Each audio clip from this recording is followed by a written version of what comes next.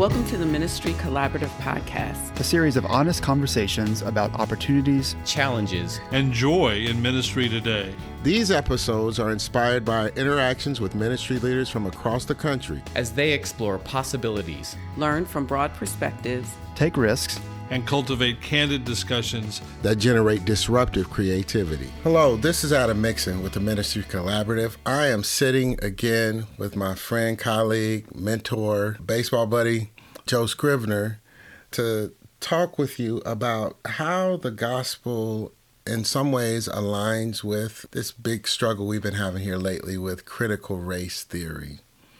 Now, I have some inclinations about how racism informs public policy, but I also think that racism has shaped our theology, how we do church.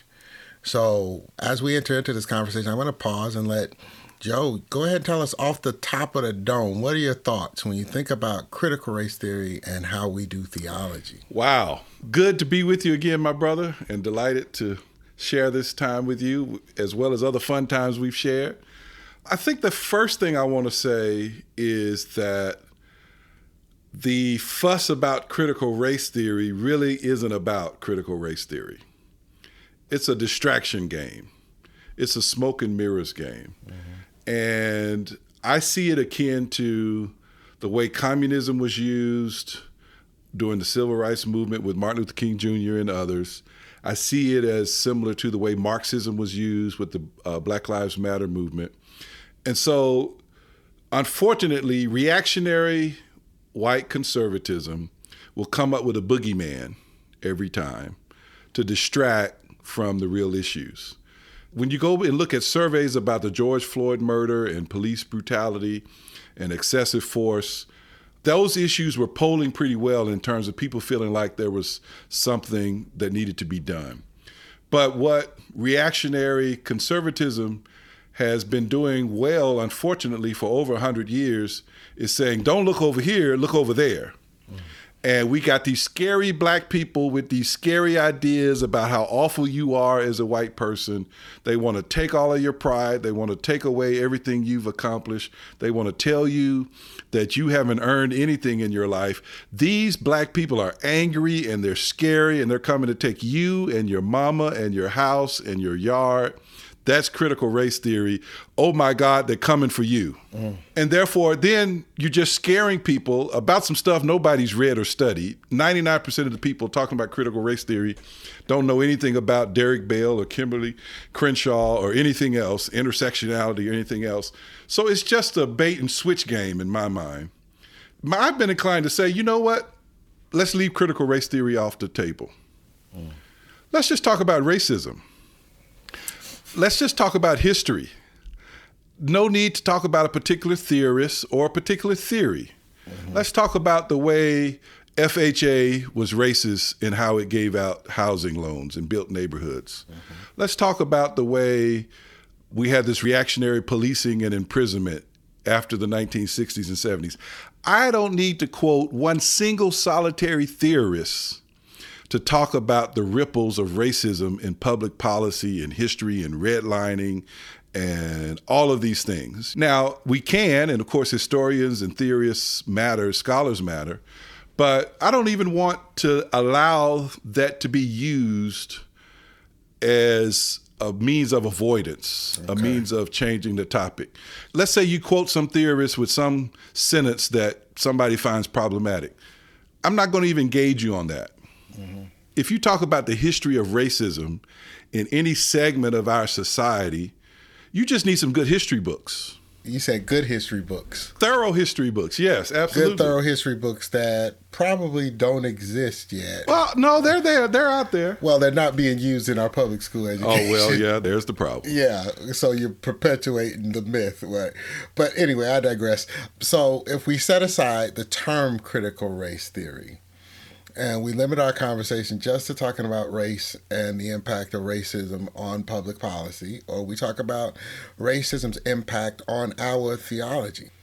Let's talk about that uncomfortable relationship between what we call Christian conservatism and racist. Yeah. We're at an impasse, right? Right. And You all probably know Robert P. Jones's book, White Too Long, about the role of racism in American churches, evangelical and mainline. And so there's no American Christianity without American racism, unfortunately. Right? American Christianity has been used all too happily by ministers and theologians to uphold and defend American racism. Going back to the takeover of indigenous lands and indigenous people, to the enslavement of Africans. Christianity, Willie Jennings documents this, right, in The Christian Imagination. Christianity has been used as a tool of nationalism and racism since day one, before 1492, right? The two are interwoven now for over 500 years, and getting people to acknowledge that and see it, again, using a book like Willie Jennings' Christian Imagination or Robert P. Jones's book, White Too Long, in a more contemporary setting. Yeah, you can't separate the two. The defense of slavery, the defense of segregation. How do you read the Bible in all of Paul's language about Jew and Gentile being together, and then you erect segregation to the point of water fountains and toilets? That thing is so common that we don't even gasp at it anymore. That we had a whole system where we said people of different skin pigmentation couldn't drink from the same water fountain. And then you can quote Galatians 3, there's neither Jew nor Gentile, slave or free. As Samuel Jackson said in the movie, I hope they burn in hell. Well, I don't mean that literally. It's hyperbole. We got you. Yes. But, I mean, what kind of person, what kind of deformity of spirit and character and lack of faith and understanding the gospel can erect white-only, black-only signs and then go to church? I mean, it's all there in Martin Luther King's A Letter from a Birmingham Jail, right? King says, I see these beautiful churches with their beautiful architecture and educational buildings, and he says, what kind of people worship here? What kind of Christians worship? Yeah, and they can then turn around and, be okay with the violence, the bombings, the lynchings.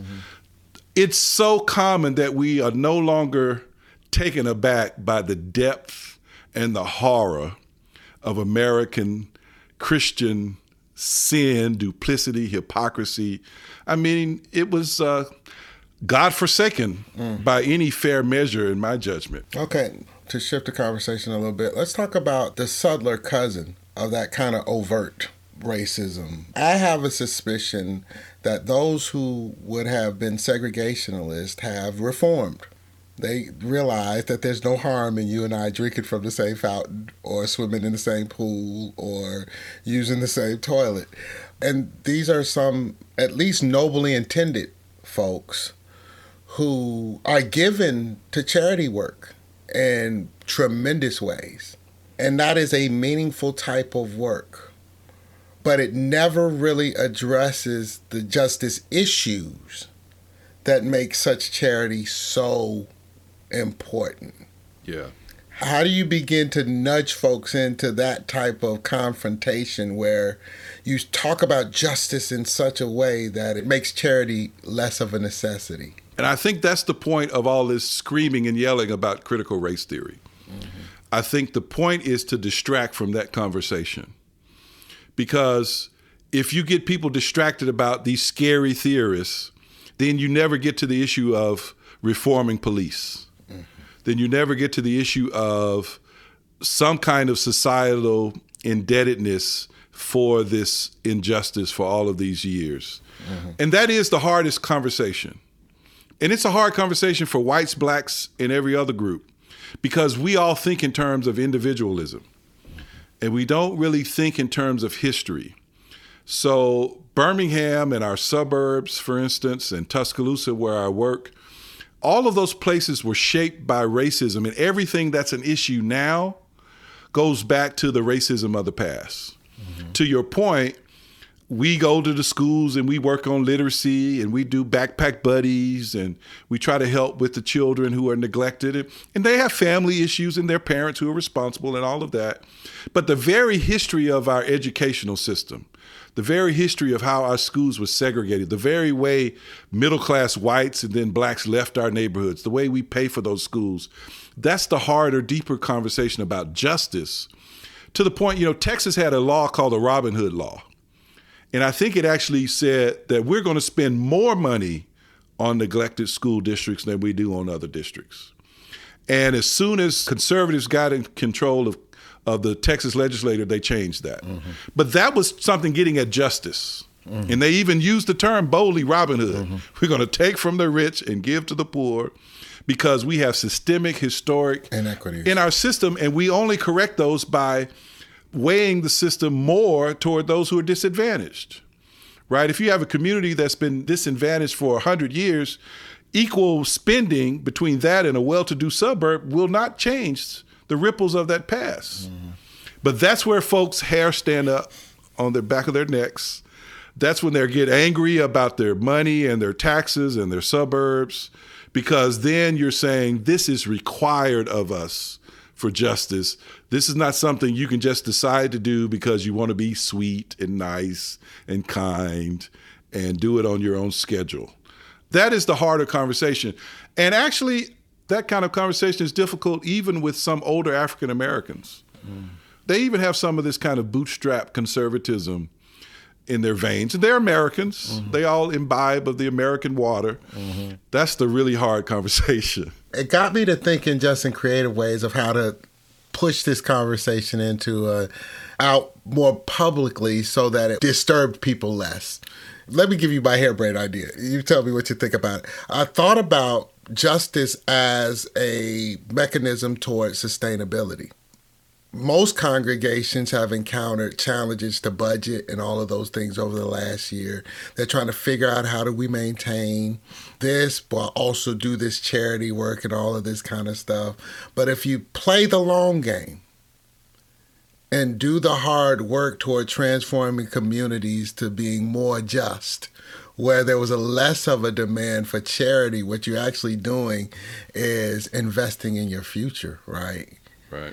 So how do we frame this conversation into one that's really about human stewardship? Yes. Right. You may be thinking along these lines, and we've had these conversations in our presbytery as a Presbyterian pastor, where, we talk about churches struggling, small churches, black and white.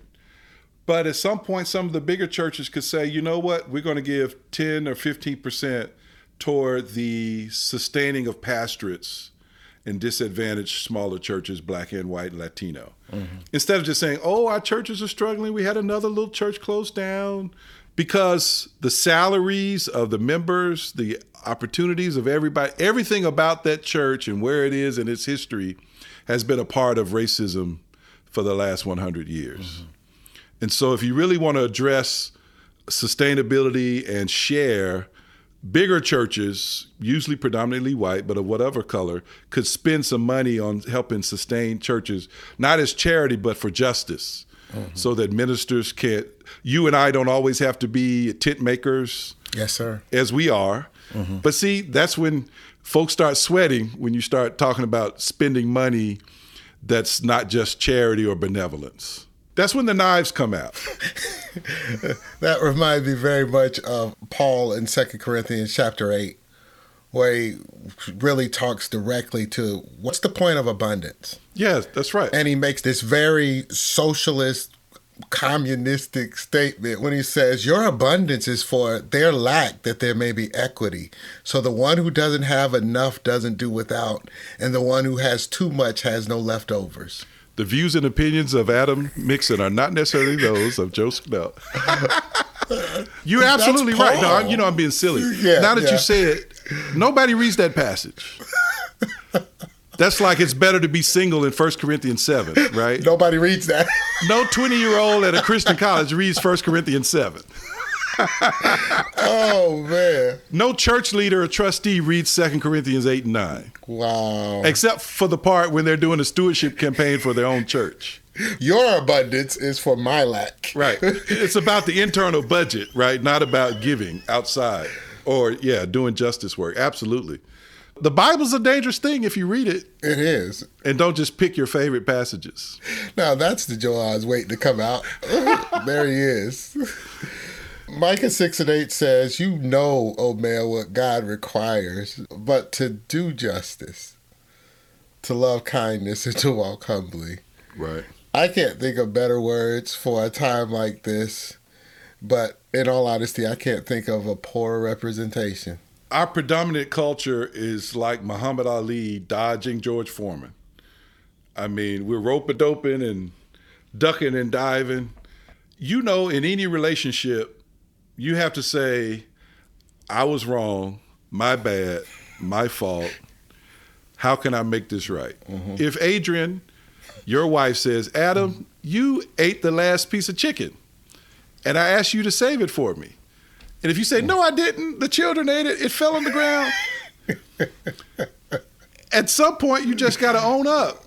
Admit it. If you expect your relationship to be okay. For the record, I did not eat that chicken, Adrian. Joe did it.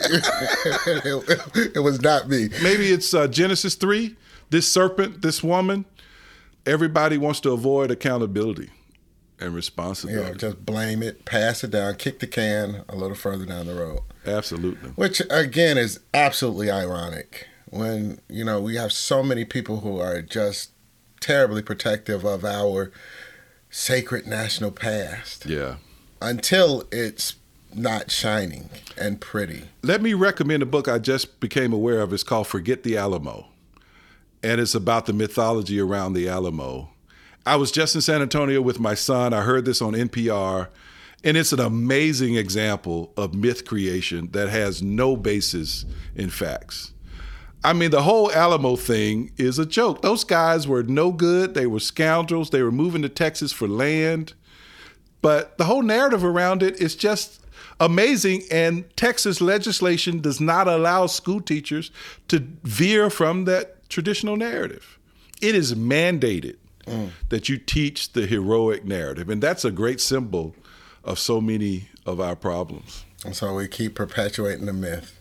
And God help us. And people all around, you go and look at the statue and stuff, you're like, wow, what an example of what we do with history. His story is what somebody would have said from back in my hip-hop days or whatever. That's right. Joe, thank you. I don't ever feel like I get enough of your time. I always enjoy these conversations, and I'm delighted to share with you and this audience, and I appreciate your having me on.